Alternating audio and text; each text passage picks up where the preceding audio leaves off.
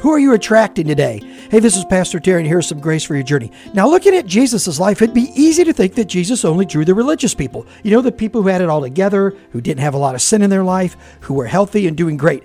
But the reality is the complete opposite. Jesus drew those who were in need of help. Here's how he says it in Mark chapter 2. Those who are well have no need for a physician, but those who are sick, those are the ones I came to call. I came not to call the righteous, but the sinners. So big question for you today. Are you attracting those that Jesus attracted, or are you repelling them?